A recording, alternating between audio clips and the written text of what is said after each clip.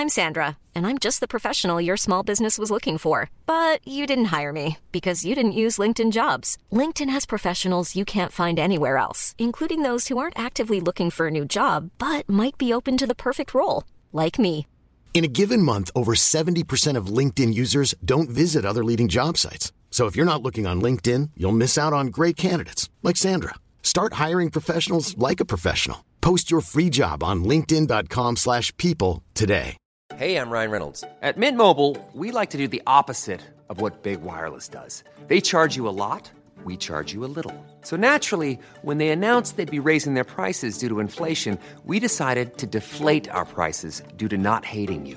That's right. We're cutting the price of Mint Unlimited from $30 a month to just $15 a month. Give it a try at mintmobile.com/switch. $45 up front for 3 months plus taxes and fees. Promo rate for new customers for limited time. Unlimited more than 40 gigabytes per month slows. Full terms at mintmobile.com. Many of us have those stubborn pounds that seem impossible to lose, no matter how good we eat or how hard we work out. My solution is PlushCare. PlushCare is a leading telehealth provider with doctors who are there for you day and night to partner with you in your weight loss journey. They can prescribe FDA-approved weight loss medications like Wegovy and Zepbound for those who qualify. Plus, they accept most insurance plans. To get started, visit plushcare.com/weightloss. That's plushcare.com/weightloss. Welcome, ladies and gentlemen, across the world. It's La Fontaine's podcast, coming at you live with some fire. What episode is this? 46. 46 casts. We're coming up for the 1 year anniversary soon. That's why there's probably started preparing bunting in the streets around London town. With our faces on it. With our faces on it, aye. Saying 46 weeks at the top. Harrods has refaced the front end of the shop with just pictures of us. No, the House of Commons has got the projector screen beaming across the Thames. Back on the cast, back with another guest. First time we've done this, we spoke to the guest prior to being on the cast. So Jamie's, you'll find out later, but Jamie shows up a little late for this one. Tardiness will not be accepted on the cast. But we had a great guest, man, with Rab from Glasvegas, and I think that was one of my favourite chats we've ever had on the cast. The flow was ebbing and flowing, as they say. Streams of chat. A tsunami of chat. He's a good boy though, wasn't he, Jamie? He's brilliant. Nice man. Nice gentleman. But before all that, there's been your fan favourites there. There'll be some Jamie's Journal. You can stay tuned for this. And the question I always ask, what's been happening this week, boys? I've been back at work after a good 3-week hiatus. Back at the fridges? Aye, so get sore arms and sore legs. To describe what I was doing is pretty much burpees all night. Right. No, like you're trying to lose weight burpees, but like having to move these fridges. So I was having to I was on my belly, having to get these skateboards in rapid and then stand back up fast before they moved. That's cool, they employ skateboarders. Wee Tony Hawks. I put them on I call them skateboards, but they call them the barras. By the end of the night, I was like, when I was standing up dead fast. Head rush. I was getting it. You got a buzz. Felt like I was on poppers and all that. I kept having to say, give me 2 seconds to compose myself. It was a new build. It was in a 600-year-old building. Right. The load-in, they couldn't do like a normal thing where you would get them into a loading bay on a shop.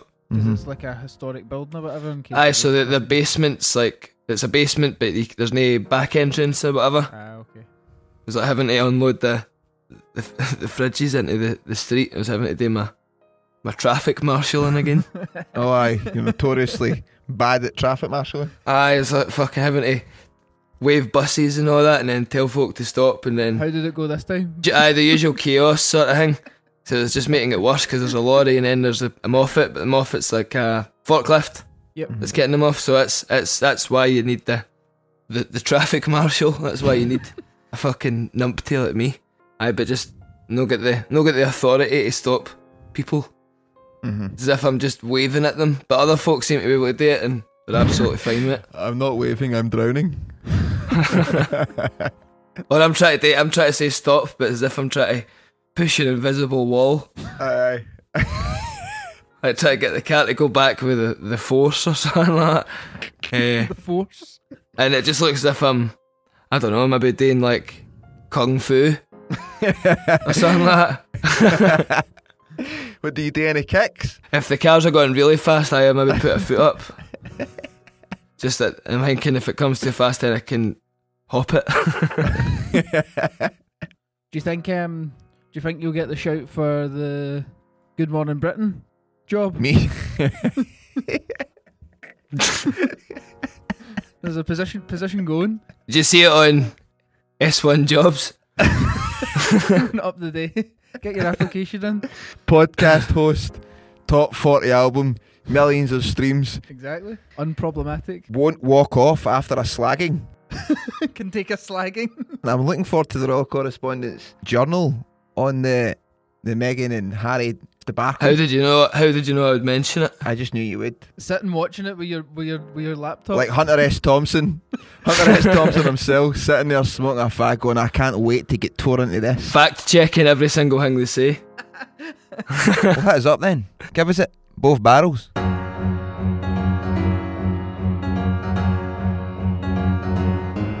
Jamie's Journal, hey, Jamie's Journal, hey, writing down things I see. Jamie's Journal, hey, Jamie's Journal, hey, everything that matters to me. Give us a snippet of your initial reactions the day it first came out. So it came out on the Monday night. Did you actually watch the full thing? No, I didn't watch it at all. No, same. I feel as if I have though. I've heard that much about it. I feel as if I've seen it all. 8 o'clock Monday morning. It's total rating in cats and dogs, man. Pishing for the heavens. Not that it bothers me, I'm feeling excellent this morning. It's 108 minutes past 7, so nearly 9 o'clock. Been up for a good few hours and E.T.'s away to work. I get banished to the couch about 3 in the morning because she was getting annoyed at whatever noise it is I make in my sleep. As far as I understand it, it's my tongue hitting against the roof of my mouth in an effort to lubricate it somehow. I never hear it because I'm sleeping, but it drives her fucking loopy. I just get straight out of bed on autopilot and onto the couch. I doth not protest, as it would only make matters worse. I've got another few hours later on. I'm working my cell today. I'm getting picked up about 5. Back to the fridges the night, tomorrow and Wednesday.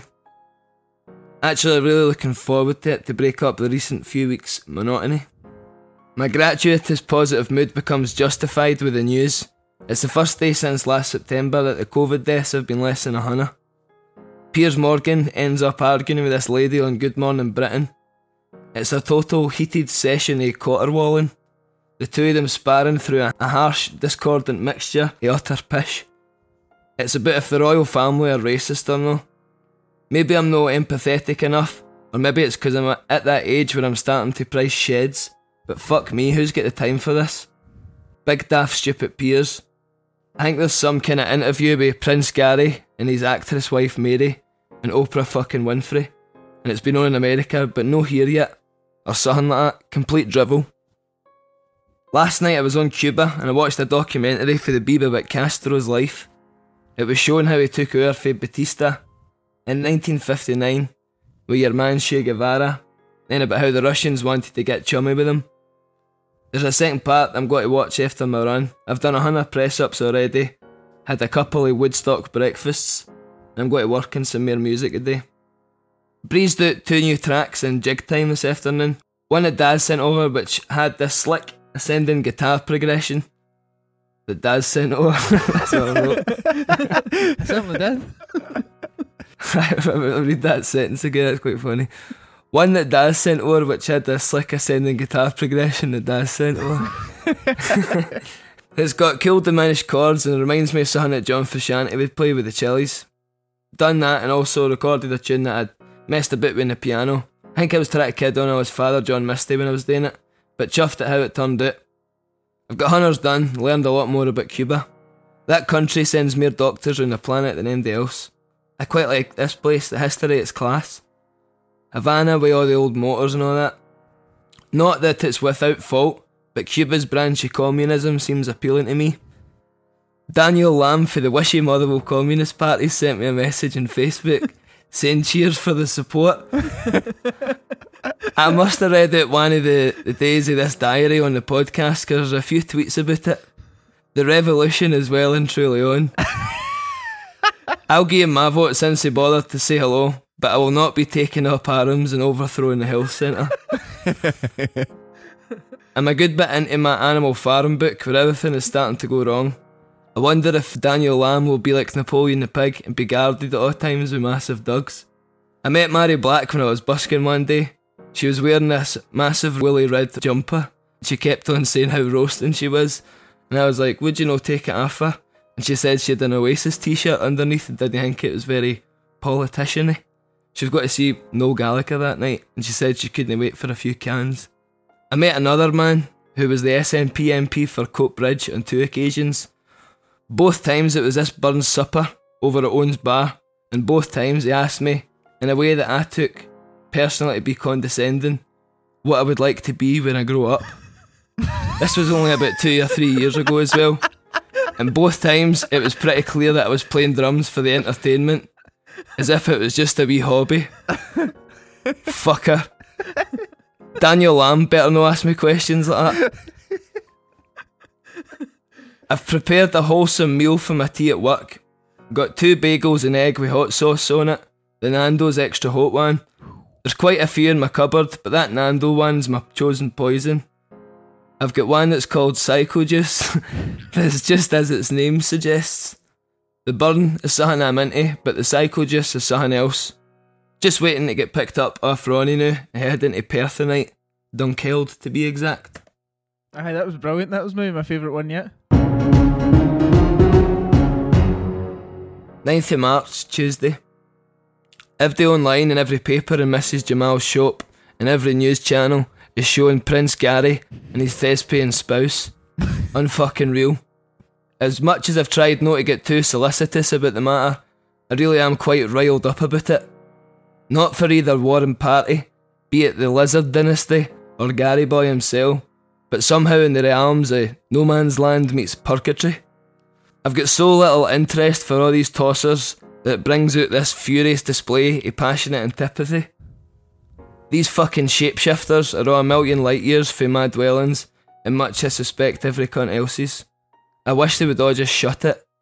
When I don't understand something, I can get quite agitated at times, but I really do not want to watch what any of them have got to say about anything, unless it's about Prince Andrew, who still hasn't been rid-cared it. I would be interested in them getting quizzed, however, by David Icke or one of the other loonbags that propagate the reptilian overlord patter. Piers Morgan's just walked off his show in a wee huff. Poor little Piers, it must be so hard for him. Such a snowflake, he needs to learn to grow some balls. My balls are actually red raw the new. My ghoulies are in bits. The trackies I've used for my run this morning must have been washed with a different fairy liquid, because the lower half of my person is on fire. The shins are sizzling, the calves are crackling, and tiny lumps that look like prickly heat have devoured my groin area. It's nippy, nippy, nippy. My clothes must have been washed in that Psycho Juice.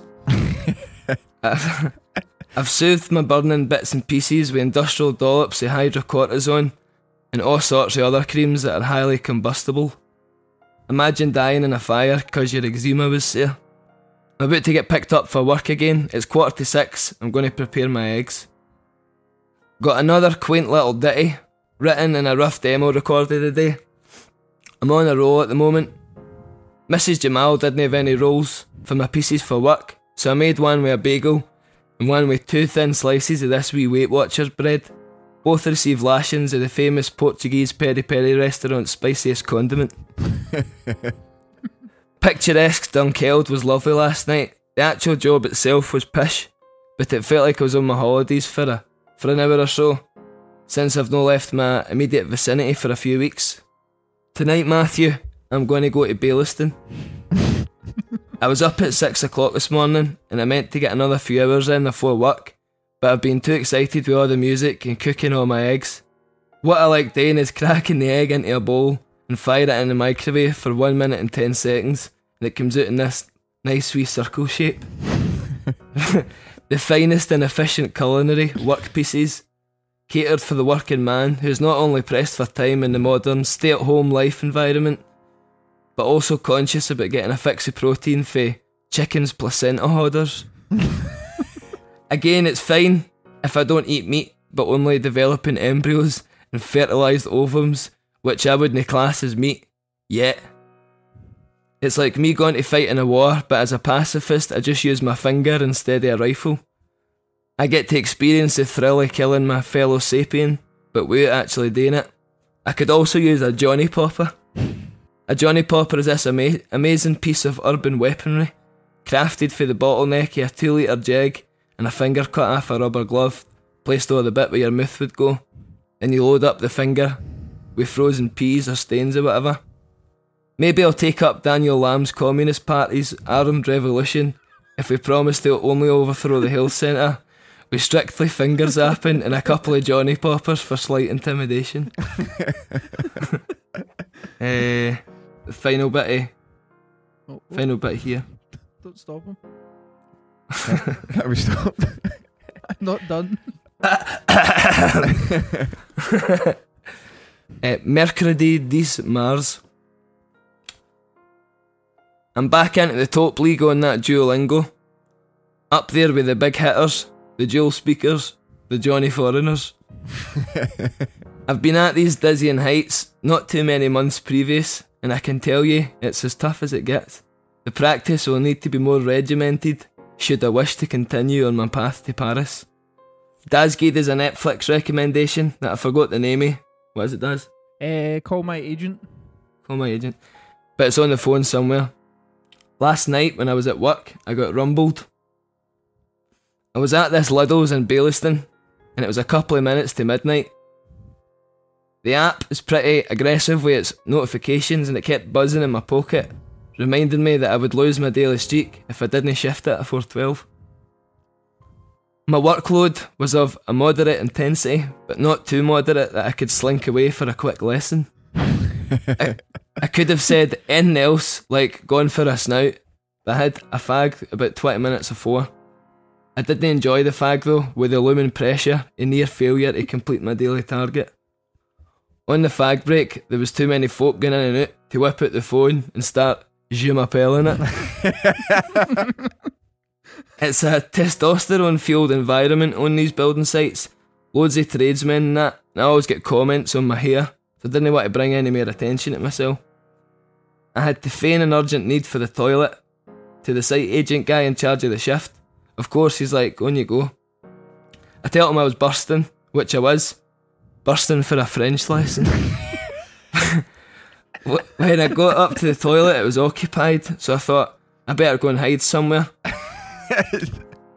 The beads of sweat were trickling down my forehead, and I found a wee staff office hanging, ready to get a quick burst of knowledge, safe for the foreman's line of vision, but then the app wouldn't load up because there was no 3G connection. Oh no. I'm fucking bolting out this office and start sprinting into the car park in the pissing rain till I get a signal. To study French. In between two lowly vans seemed like my best option. One side of it was a bit drier because of the falling water's direction, so I got it loaded up and began a quick tutorial on reflexives. I was sort of bent over, keeking through the van windies in case MD was about. The wee lesson for the minimum required amount only takes a couple of minutes. I had a big giant sigh of relief as I hit my target before the cut-off. 1 minute to midnight. I got myself straightened up and turned round, and then I heard a chorus of gut-wrenching laughter and some figures obscured by the floodlights. It's the site manager and a few other of the organ grinders. They asked me what the fuck I'm up to, and I had to come clean and hold my mittens up. When I was explaining it all, the crazier I sounded in my head. The site agent asked me what the French is for fuck off and get back to work.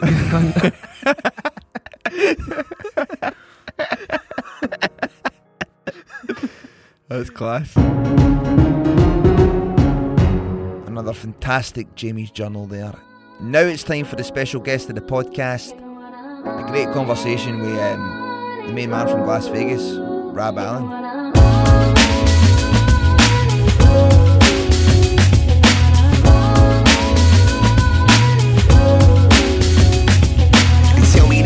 I walked over and passed on. 15 minutes later, these imitators don't last long. I don't catch a wave or deal with the skullduggery. I am the result of dealing my own currency. Caution, when fake love is often bury me with nothing but pray to save my coffin. Feel it coming, I swore that when I was young.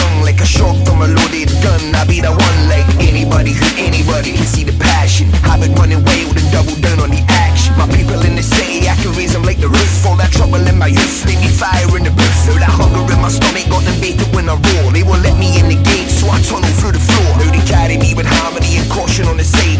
Caution on the side, caution on the side. Hi Rab, how you doing? I'm good, how you doing? I'm very well. We're waiting on wee Jamie boy jump on the cast, but considering he's not got much chat anyway, it's fine. So we were just talking there, you've been doing a PhD. Let's jump right in on that. Tell me about it, mate. So let's go back a wee step just really quickly. So what happened was I was, after we finished the third album, I was just drinking and partying and just being pure like ridiculous, and my missus at the time was like, you need to find something to do.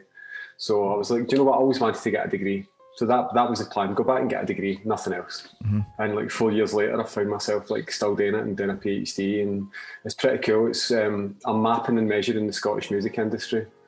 So that's with the SMIA. So it's basically to find out the value of the music industry in Scotland and try and find areas where we can kind of get growth and try and get more money for the government to invest into the industry and stuff. And then COVID happened. So now I'm looking into COVID and the effects of that as well and stuff. So it's opened it right up. So it's been really interesting. Did you finish high school or go to uni back in the day? Like, how did you get to a PhD level? So when I was at school, I started playing guitar when I was in school, and then that kind of took over. So it was like grades, pretty good. Then music, it kind of disappeared. So when I left school, at that point, it was really like, going to do the band. So I applied for college, went to college to do some social sciences, got the money, like the bursary, bought a guitar, left. Next year, went back, applied for a different course, got the bursary, bought an amplifier, left. This is true. And then I never really bothered with stuff like that. And then I guess I was never really that academic. I don't even think I am now, but I think what I've got is like everything I've achieved with the band was achieved with 3 other people. I never did anything for myself. And I think that was one of the things I kind of felt like I want to do something for myself that I've achieved.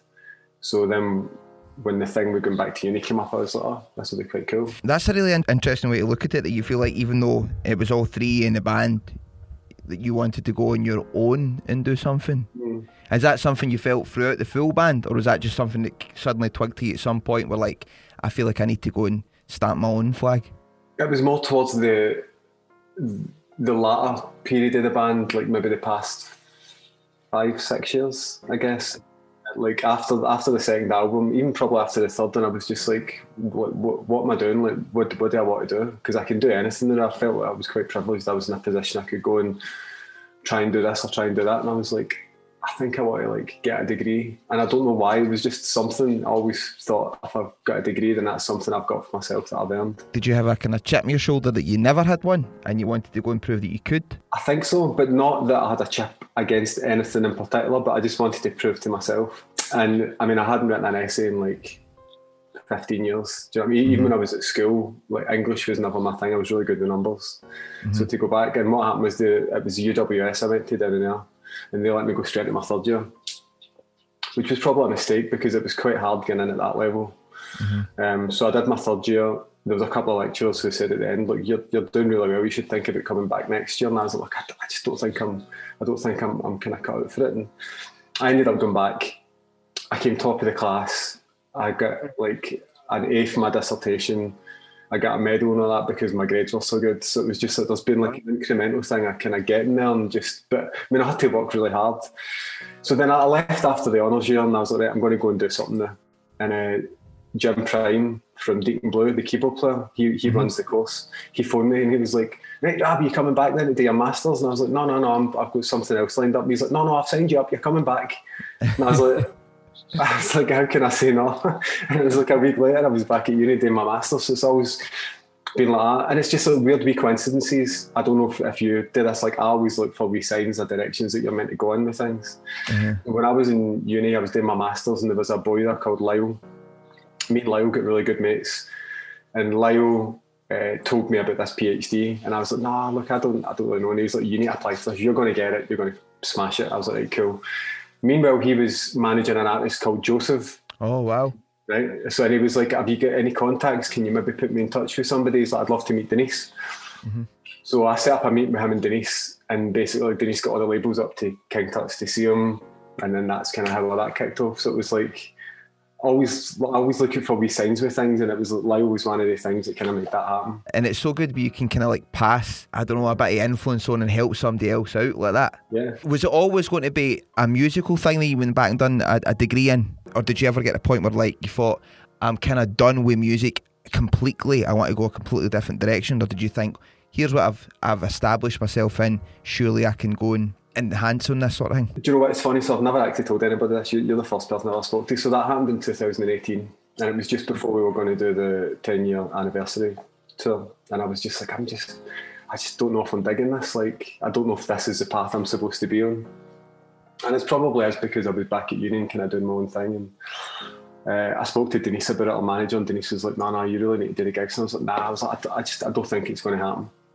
So then a couple of days later, I get a phone call. It's Alan McGee, and he's like, Rab, I've flown up to Glasgow and meet me in the Malmaison the night. And I was like, fuck's sake, like, what's this going to be? So when I'm in the Malmaison and Alan and Denise are sitting, and Alan's like, you need to do these gigs. If you don't do these gigs, they're not going to go ahead because the band isn't right if you're not there. So he was like, no pressure, but you need to do the gigs. And it was one of the moments where like everything pure slowed down, and I was like, this is Alan McGee. I'm in a band because I love Oasis, and that was like my thing get started. And this guy saying to me, if you don't do the gigs, it's not going to be the same, and it's not going to work. And I was just like, I need to do it. Was it Alan McGee and Carol Bratt that seen you play Glasvegas play back in 2006 at King Tut's? Yeah. That was because our manager Denise, she had basically contacted him and said, look, I manage my brother's band and I think you'd really like them. I called this to do. And Alan was like, why don't you come down for a cup of tea? I've got time this afternoon. And because again, the same thing, Alan gave her 10 minutes of his time. He believed her when she told him these things, and then Alan had like Flowers and Football Tops and a few other songs for the first album, and he was just like... It's amazing that comes full circle where he's sort of like asking you for the favour almost, like, mate, please play these gigs. I know. And it was funny, I went home and I said to my wife, I was like he said this, and she was like, well, you need to do them then. And are you glad you made that decision then? Do you know what, it was the right decision to make, because I think I would have regretted it. I don't know why. I don't know what my thought process was at the time for not doing them. But I think I thought that I couldn't do the two things, which now I've kind of came to realise I can, and I'm in a fortunate position that if I'm like with a PhD, I manage my own time. So if I want to take a month off, I just need to make that month up. So it's, you know, it's kind of, I think as well, because when you start in the band, generally speaking, you kind of have this sort of like all or nothing. Plan B is a plan to fail. I'm all in on this, or I'm not doing it. And I think you probably carry that mentality on where I can't juggle. There's no way I could juggle the both of these things, you know? Definitely. And I think with a bit more experience and knowing the game as you will, like your priorities shift as well. I think when you're younger and you're fully on in it, it's sort of like, this is the most important thing in the world to me. Yeah, it's just like when I was younger, it was like nothing's going to get in my way. Everything was getting fucking flung, boom, boom. And then now it's like you relax a wee bit and it's like, oh. But it was, as I said, it was definitely the right decision. And yeah, obviously now we've got loads more stuff happening, which is good. So, are you in a kind of better place now to go back to the band as well? Like, do you feel like you getting enjoyment with it as opposed to, not saying that you never enjoyed it before, but obviously these things, they take their time and they kind of don't run their course as such, but it starts to mount up. Yeah. Especially with the success you had right off the bat, it felt like. And was it as instantaneous as that? Did Glasvegas just go like that, or was there a bit we don't know about that took? I mean, me, James and Paul started making music in 2004. So that was like 4 years before the debut album was out. And it's funny because people do think that the album just came out and it was like, that was it. Like, we bought a transit van, we put a mattress in the back and we drove up and down the UK for a year, playing to like one person in each city. And then when we went back, there would be two people there. And then when we went back, there would be, and that's the kind of things that people don't really know that we did. The other thing you were saying about, being a bit different now with the band than I was earlier. There's definitely more an appreciation there when I hang out with the guys now, especially because with everything that's going on, like we've been rehearsing for an online gig we're doing, and it's just been like the best. Just seeing the guys, never mind playing music, but see just like listening to Paul say something funny and just James not knowing where to plug a guitar lead in. It's like just things like James saying to me, "What's the chords to this song?" And I'm like, "You wrote it." It's things like that. Do you know what I mean? Aye. So there's definitely like an appreciation there. And do you think that's the time apart that's allowed you to appreciate that more? Yeah, I think so, because what happened was after the third album, James moved to Stockholm. Mm-hmm. And we'd actually started the album that we're just about to release then. So we started this album 7 years ago. What I remember talking to you about this album maybe 4 years ago, man. 4 or 5 years ago. And you were in a kind of place where it was sort of like, I don't know when it's coming out of me. Like Exactly. And that was the thing. And I think that because me, James and Paul are all mates, we kind of know that if somebody needs a bit of space or somebody needs whatever it is, you just give them it. Do you know what I mean? So James had went to Stockholm.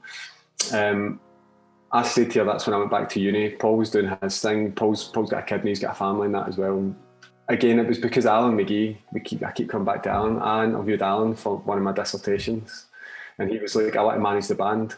And I was like, well, Denise still manages the band. And he was like, I'll manage the band with Denise. And he was like, I really want to manage a band like Galavies and that. And Alan's like family. I call him Uncle Alan. So it's like, that's kind of where we are. So from that, Alan was like, right, have you got any music? And we're like, well, we've actually like recorded an album. We just need to finish it. And he was like, right, go and get it finished. I mean, the songs were always good. I always thought they were really good. But I think we were just quite happy taking that time because, as you said, everything... There was just so much, like so quickly, that it was just nice to take a bit of time. And is it the stage now then where it's good to go? You're ready?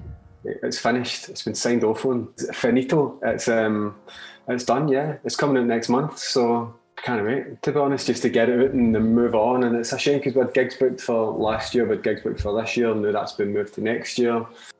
Here's wee Later's come in, right? I'm going to let him come in. How you doing, Jamie? Mate? That's how it's fucking finished. Sorry, Rav. Mate, I told you I'm normally sitting watching the Disney Channel by this time, so don't worry about it. just getting. Well, my girlfriend was like, "What do you mean you're doing your podcast?" And I thought we were going to go for a walk. It's like, "Oh no, we need to do it the noon." Anyways, she's away to the range. So the driving range. She's away to the driving range. So we're just talking about Rab, his PhD. And now we're talking about pretty huge deal. What have you got a PhD in? No, that's what I'm saying. I've not got it yet, so I'm kind of trying to get it, try to work towards it. So I've done about a year and a half yet. What are you learning? I am mapping and measuring the Scottish music industry. So cool. It's looking at the economic, social, cultural value, and then COVID happened, so I'm going to talk about that as well. And so I'm just about to start. So I'm no doubt I'll be coming to you boys asking you some questions. Aye. Schedule a meeting for 1, Jamie. We'll show up at 2:30. The album's coming out next month. What was the process has always been insanely long, right? Yeah. And I mean then that you've sat with the songs for a while, years. To be fair, as bands often do. But getting in the studio and playing them, is that the first time you've done that together? Yeah, so me and James had to do some acoustic stuff. So we played some of the new songs like on a wee acoustic tour we did just before lockdown. So me and him had kind of messed about with a couple of them. We played one of the new songs on Tuesday night for the first time. And see when you're first in a band and you first play a song together and it's really fucking bad, like really bad. It was like that. And we were just like, right, let's try that again. So we just played like this one song for like 4 hours and it sounded really good. But it's just weird, that thing when you're going to learn new songs again. And we've got a new drummer as well. So can I get into grips with that? And Paul's wrist kept cramping up like as bass players do. So it was quite funny. Well, when Jamie, the other week there, you were in drumming and you had a wee blister and you started shitting the bed. Obviously, COVID's affected everything. But since you last released an album, a record, how has the landscape changed and what do you do differently this time with releasing a record now? Every single time I've released an album, the actual industry's changed so much. So the first one was 2008, the second one was 2011. That was just insane in itself because that was when like the streaming thing really kicked in. So by 2011 it was just completely different. So would you say that you caught the tail end with the first record, you just caught the tail end of sales still been a thing? Yeah, well, so funny wee story. When we started, one of the biggest markets is Sweden for some bizarre fucking reason. I don't know. Aye, he's really big over there, eh? Aye, which is weird. Do you know why? No, I mean just Scandinavia in general. We play really big venues over there, which is just weird. So our managers get really good pals with the people that ran Spotify. So like we were the first act to ever have 1 million plays on Spotify because it was that new. Even fucking then. Hell. You know what I mean? So that's what I mean. And so in 2009, if an artist got 1 million streams, that was like groundbreaking. by the time 2011 came around, it was just, it all kicked off, do you know what I mean? So the biggest thing, I guess, for this album is that we're releasing everything ourselves, because then we just retain all the rights. I just don't like, and especially because we recorded the whole album on our own, funded it all. I actually recorded everything, set all the mics up. James did all that on his own. So we've not paid anybody to do anything. So basically the way we've done it is... To go back to an earlier point you said where James was struggling to find where to put the guitar lead in, I can't believe he managed to record an album. Well, I mean, the thing is, I'm really proud of him for what he's done, because it does sound really good. And this is going to sound condescending, and it's not, but this is one of the reasons why it took so long as well. You have to learn how to like mic up a drum kit. You have to learn how to like, if you listen to the tracks, there's like 6 bass tracks on a song, because he's just got all these different frequencies and mad things happening. It's like, so that's one of the reasons that took so long. But the big thing, I guess, was just for us was like retaining our rights. I just don't know what we would gain from signing with a label at this point, especially as an established artist with a fan base and some weight in the game already. I think that makes the most sense, man. Well, it's good because we can kind of choose. We want this radio person, we want that person, and it just kind of works. You know what I mean? So, and you also don't spend stupid money on stupid things. We usually use these people, or this is maybe good for it, and then before you know it, there's 40 grand away in something that, like, what was that for? We were getting statements through for Sony saying that like somebody for the X Factor with their music video on our bill and all that, it was like they just fire anything on you to try and get you to pay for it. So, do you know, honestly, all that stuff, it's like I don't miss any of that. But I think it's just better, especially if you've got a fan base, the same as yours as well. It's like you're going to keep every single penny. No, that it's loads of money, but it's. I would grudge giving half of that away to somebody else. Do you know what I mean? Well, it kind of works out probably better still, even if you went with a label that put more into it. Time they recoup and all that stuff, and then you never see a penny anyway. So if you put it out yourself and you've got some weight in the game like that, then it's all instantly yours. Exactly. So that's the thing. So we've put all this money into making the album and getting the campaign. So everything that comes in there, every single penny, we know we're going to sell X amount of albums. We know we're going to sell T-shirts and other things we might manage to get on the road. So if you get a tour in mind for when it kicks off again? So we're touring the UK in February and we're touring Europe. It's not been announced yet, but I'm pretty sure that's March. So as long as Brexit, nothing, as long as we can get something sorted. Would you be hesitant to go out on the road again? Honest, I'm like a wild animal when I go on tour, because you're like cooped up at home. Even before COVID, I would just go out on tour and just have like a mad time. Do you know what I mean? Every night would just be like a party. So that's not going to change. Do you know what I mean? I just need to kind of plan my time, but I always look forward to touring. I just don't like touring as much as we used to. It was like we would tour like 250 days of the year. I remember you told me a story, and it was you were touring that much, first record, that, and I might get the bands wrong here, but I think you'd done something. It was either Kings Leon or maybe it was something you toured with them. It was you too. And this was only because we didn't have, so we knocked back a full European tour with Muse. We knocked back Depeche Mode like 3 or 4 times, purely because we already booked when they'd asked us, because we were that booked in advance. It was just mad shit like that. Like we knocked back Morrissey, so don't really miss that now. But I thought you were going to talk about the other thing with the U2 thing. Did I tell you the story about U2? That's the U2. So tell us that story if you can, mate. So again, I don't think anybody's ever heard this. So we were touring with U2. And when Paul gets a drink in him, he likes a Sharpie. He likes to draw on things, right? So we were playing at Who doesn't? Exactly. Somebody's more than others. So we were playing at Wembley Stadium, and they had these big like prints of all the famous football players up on the wall. So Paul decides to draw on every single photo with a Sharpie. So the next day we get a phone call from our manager, and Dean was like, "Look, we've had U2's people on the phone saying, they know that yous kind of did this, and you need to pay 12.5 grand to get it fixed, and they want you to pay 12.5 grand to the Wembley charity." And we're like, "How do they know it was us?" And Dean went back and said, "Well, how do you know it was the band?" And they were like, "We're 99.9% sure it was them." And Dean was like, "So there's a 0.001%. And what had happened was Elbow had supported them the night before us. So I think Dean tried patting the blame on the Elbow, which clearly was the kind of So what had happened up to that point was like we'd all maybe made I'd smashed an amp at a festival, and I had to pay pay for the amp, and James had done something silly and he had to pay for that, but it was like Paul can't pay 25 grand out of his own money. So because the band paid that for Paul, I get my 5 grand back for the amp. Right. So me and James were just like, well done, lad, well done. I think it caused a lot of bother. And then I don't know if I told you about Kings of Leon. We get kicked off the Kings of Leon tour. How did that happen? These are fucking mad stories, man. These are the biggest bands in the world. I can't tell you why we get kicked off. Right. I'll tell you when I see you. Aye. There was just loads of reasons, and we were just too wild for them, to be honest. Like, we would go on the tour bus after the show and they would have to pap us off. It was just like... Because it was almost like you were like the last... Like, they were the last band to catch the sales, but also kind of felt like maybe one of the last bands of a rock and roll era. Did it feel like you had to maintain that, or is that just what you were? I think if you take like 3 boys to the east end of Glasgow who are really working class, like my mum had like 3 jobs when I was growing up just to pay bills, like really basic, and then you give them like thousands of pounds in their bank accounts, they're just going to have a good time. Right. That's all it was. That was purely just that we were having a good time. We didn't take anything seriously. The label fucking hated us. It was like, you could just tell that they were just like, because they couldn't control us.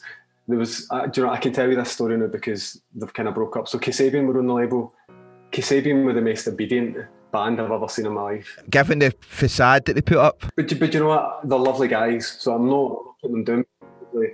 It was like, they're like, oh, rock and roll. And it was just like, no, they were sitting with the guy who runs Sony at his dinner table.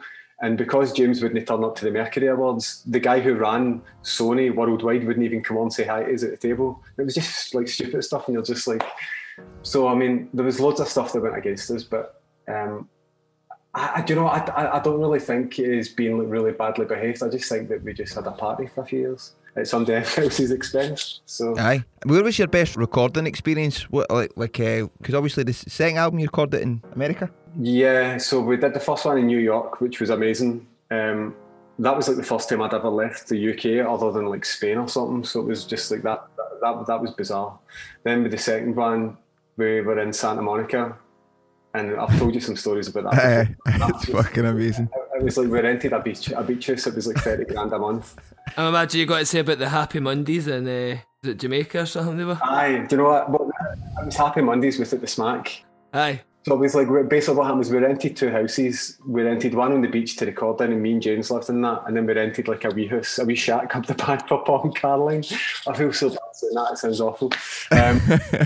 Basically, that house was just like a party house. That was just like insane for like 5 months. Like a guy coming down on a skateboard, like drop more Xanax and all that. It was just like it was everything you would expect it to be, and we just pushed everything to like extremes. Aye. So we recorded most of that there. Then we came back and the label were like, no, you need to go on and date with a producer. So then we went in and kind of worked on them with a guy called Flood. See the house you were recording in Santa Monica? Is that the one that's in Grand Theft Auto? Aye. On the beach? So basically when you go down to Santa Monica at the pier, when you're on the pier and you look out to the left, there's like a row of houses. And it was one of them. It was worth $5.5 million. It's just a big party house. So, what happened was the label refused to pay for that. I think they offered to pay for a month, and then after that, we had to pay for it. Which we were kind of happy to do because it was well worth it. I think we were saying to Dean and like Denise, our managers, like, this is well worth it. You're going to get an amazing album and all that. And we recorded all the songs in like the first month. And then we just spent like 4 months there, like going to parties with Reese Witherspoon and all that. It was just like... I would love that. I know you would as well. But stories for the dinner table, man. They're amazing experiences you've got in life. You're doing the online gig then. That feels to me like it might be very anti-Glasvegas in a sense that, because there's like a certain energy you get when you play, I think. Which I think I would feel that it would be anti our band as well, just in terms of, because it's all about like the energy in the room. Obviously, it's all we can kind of do at the moment, and if you get an album out, you kind of need to do these things. But how do you feel about that? So the main reason we're doing the gig is it was Tiny Changes that asked us to do it, the charity. Scott for Frightened Rabbit. That's right, aye. Is that a mental health charity? Yeah. We're all kind of really into that stuff, so we're like, of course we'll do it. So that's kind of how it came about, and then a couple other charities get involved. And in terms of like the kind of experience, yeah, I think you're totally right. I think it is a strange thing, but I guess we've had to do like TV shows before where there's like nobody there, and you kind of just need to kind of turn it on. and do your thing, which, like I was saying just before you came on, Jimmy, we've been in rehearsing again, and it's been so mad, like seeing the boys again. Because I think my band's quite like your band in that yous are all mates and yous actually like each other and go on. Aye. But bands I know that just get together and play music and don't. It's bizarre. But I think when Blows my mind. Mates, me as well. But I think when you've got that connection with mates, it just makes things it's always a bit more authentic and a bit more real. And Definitely. And also, mate, I'll tell you what, it's why yous are still a band. It's why we're still a band. It's like, that's why it lasts as long, I think, really. And it's why you can have crazy big fallouts and be very honest with each other and still be together. Mate, Stephen Hoffey's are Celtic and Hoffey's are Rangers. Is that what it's like with you? Aye. So I've been quite happy the past few days, and so is Paul. Obviously, you're studying the Scottish music scene at the moment. Yeah. Who's the new ones to watch, or who you enjoying? And also, do you still think we've got a very good Scottish music scene? Right. So I think the music scene is really, really good. And I think that just now there's so many good bands coming through, and it's not been like that for a while. So I love a girl called Lucia and the Best Boys. Aye. She's got a new song that's perfectly untrue. The EP that song's phenomenal. I think if they kind of work that right, well, she could be like massive, like proper pop. Like, I like Declan Welsh. I like Dead Tony. He's great too. He's really good, aye. I like Walt Disco. Just the theatrics and everything about it. It's like, I don't think you could have got a band like Walt Disco like 10 years ago. Do you know what I mean? But it's a thing of its time. I think it's great. Aye. I know this answer because I've seen you at shows, but were you always as connected still to the kind of underground Scottish music scene, even when you were, like, I know you're away a lot at your height, but I always feel like you could still catch Glasvegas at one of your shows? No, definitely, I know. I mean, I kind of go through phases where I try and find new music, and probably because of what I'm doing, that's why I kind of know a wee bit more about what's happening now. But it's not so much that you could catch us at one of our shows. We were just always out drinking, and we would end up at a gig. Aye. But the funny thing is, talking about like Glasvegas and a scene in Glasgow, whatever, like, nobody liked us in Glasgow. Nobody really liked us in Scotland. Like, when we did the accent thing, remember, this is when nobody else was really doing the Scottish accent. So it was like, they would be like, oh, you're singing like the Proclaimers. The thing is, the Proclaimers are cool as fuck, right? So, aye. But the only other band I'd seen singing with the Scottish accent was Frightened Rabbit, because we'd done a gig with them in Tuts like years ago. So the first time we ever played with Caroline playing the drums and we was doing my thing was in Sleazy's, and people were just like, that's not very good. Like, Scottish accent, don't think that's going to work. You know, drummer standing up, nah. And people were just kind of slagging it, which is why we bought a transit van, got a mattress, and was like, right. Took it like we all took out loans to kind of survive on for a year. We're like, let's get a year, let's do our thing, and we did it, and it luckily worked out. And I've noticed it since I've been down here, by the way, we hate the English well more than the English hate us. The English don't give a fuck about us, by the way, right? They couldn't care less. In fact, they often found they're very nice to us. Yep. Up the road, we're very quick to fucking have a go at our own until it becomes a certain point. Why? So you're not allowed to say that you think you're good at something.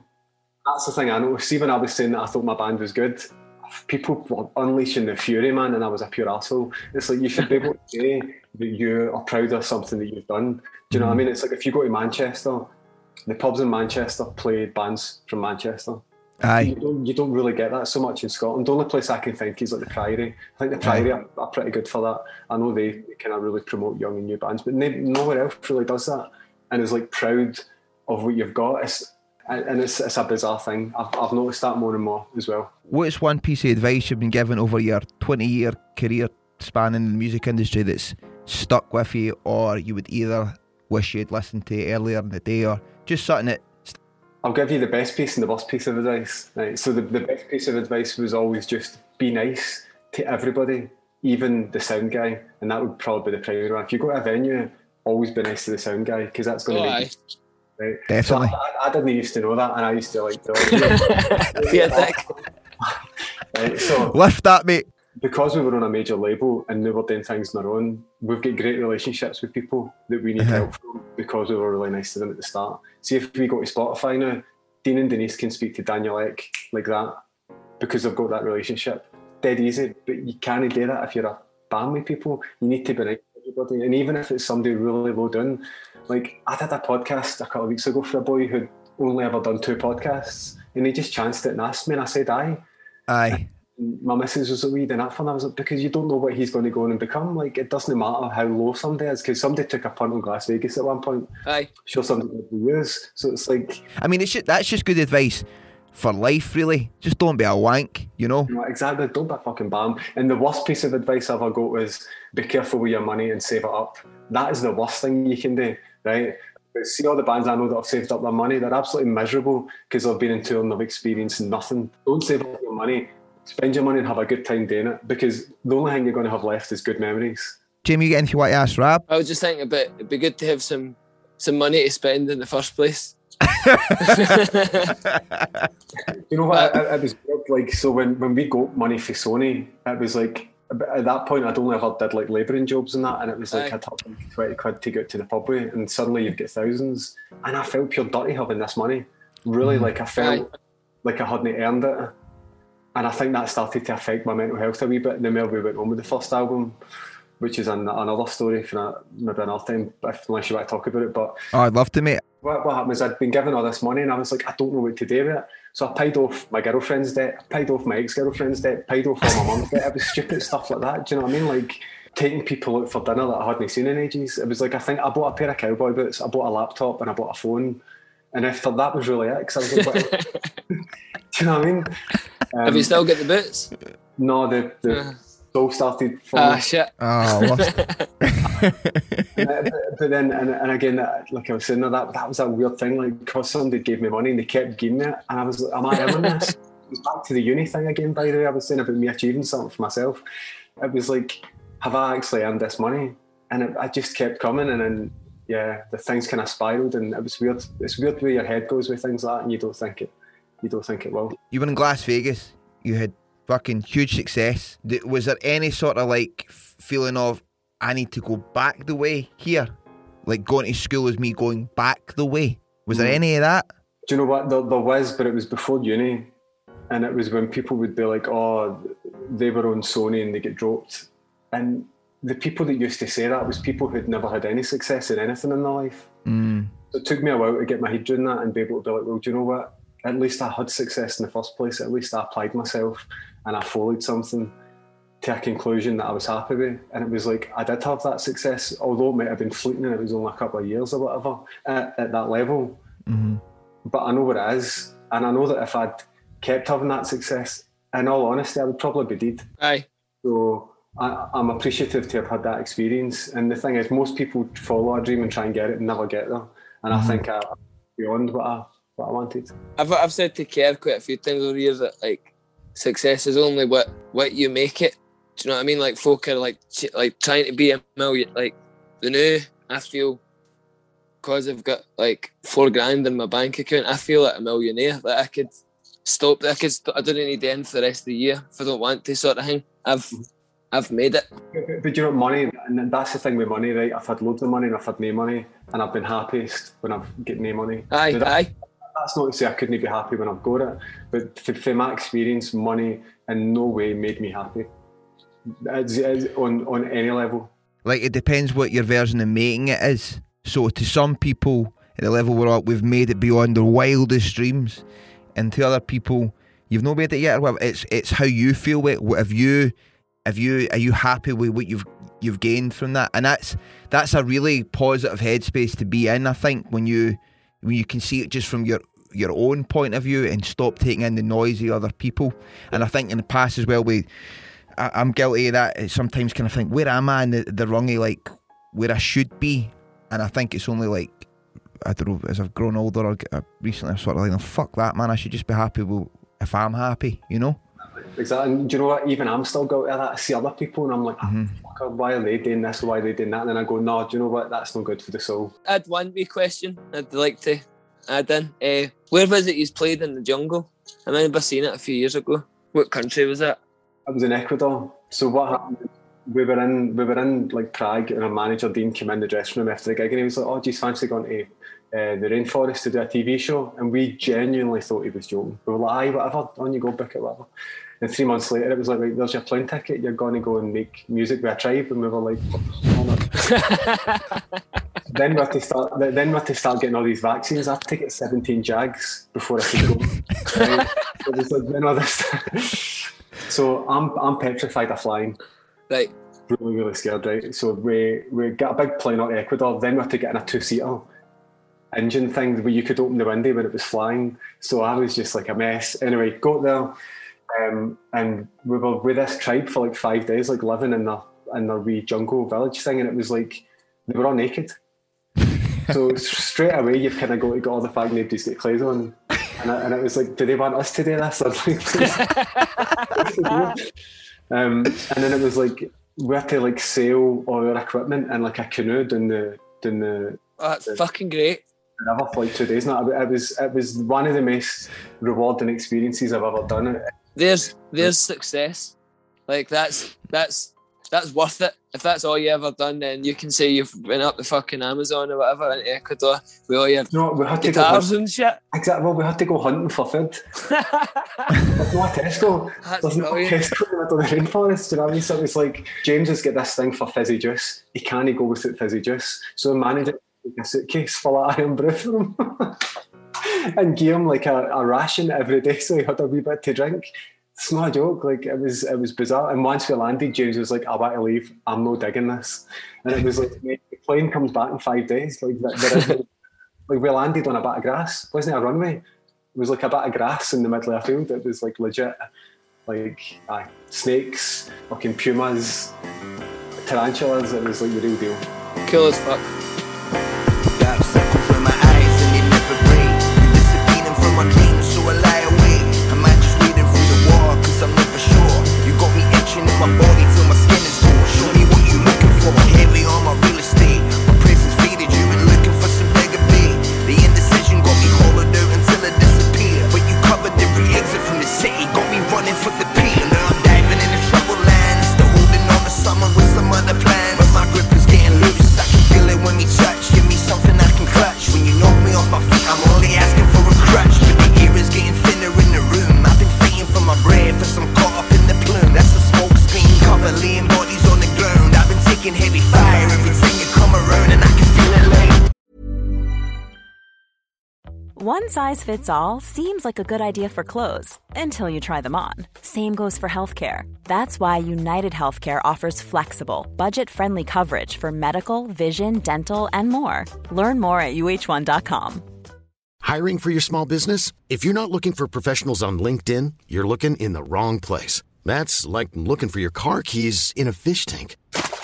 LinkedIn helps you hire professionals you can't find anywhere else, even those who aren't actively searching for a new job but might be open to the perfect role. In a given month, over 70% of LinkedIn users don't even visit other leading job sites. So start looking in the right place. With LinkedIn, you can hire professionals like a professional. Post your free job on linkedin.com/people today. This week I tasked Daz with I asked Daz if he could come up with some outro music for the cast. So it felt like it was a finishing thing.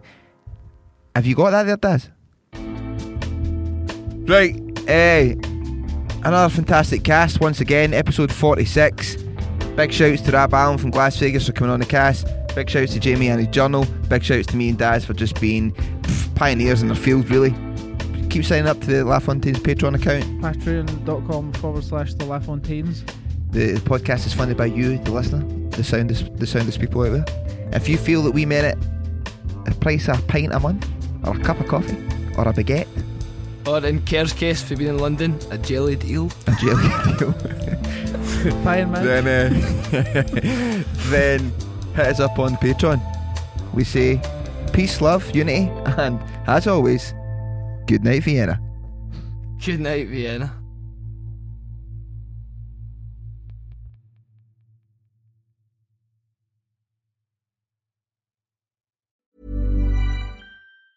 Hey, it's Danny Pellegrino from Everything Iconic. Ready to upgrade your style game without blowing your budget? Check out Quince. They've got all the good stuff, shirts and polos, activewear, and fine leather goods, all at 50 to 80% less than other high-end brands. And the best part? They're all about safe, ethical, and responsible manufacturing. Get that luxury vibe without the luxury price tag. Hit up quince.com/upgrade for free shipping and 365-day returns on your next order. That's quince.com/upgrade. Hi, I'm Daniel, founder of Pretty Litter. Cats and cat owners deserve better than any old-fashioned litter. That's why I teamed up with scientists and veterinarians to create Pretty Litter. Its innovative crystal formula has superior odor control and weighs up to 80% less than clay litter. Pretty Litter even monitors health by changing colors to help detect early signs of potential illness. It's the world's smartest kitty litter. Go to prettylitter.com and use code ACAST for 20% off your first order and a free cat toy. Terms and conditions apply. See site for details. Planning for your next trip? Elevate your travel style with Quince. Quince has all the jet-setting essentials you'll want for your next getaway, like European linen, premium luggage options, buttery soft Italian leather bags, and so much more. And is all priced at 50 to 80% less than similar brands. Plus, Quince only works with factories that use safe and ethical manufacturing practices. Pack your bags with high-quality essentials you'll be wearing for vacations to come with Quince. Go to quince.com/pack for free shipping and 365-day returns.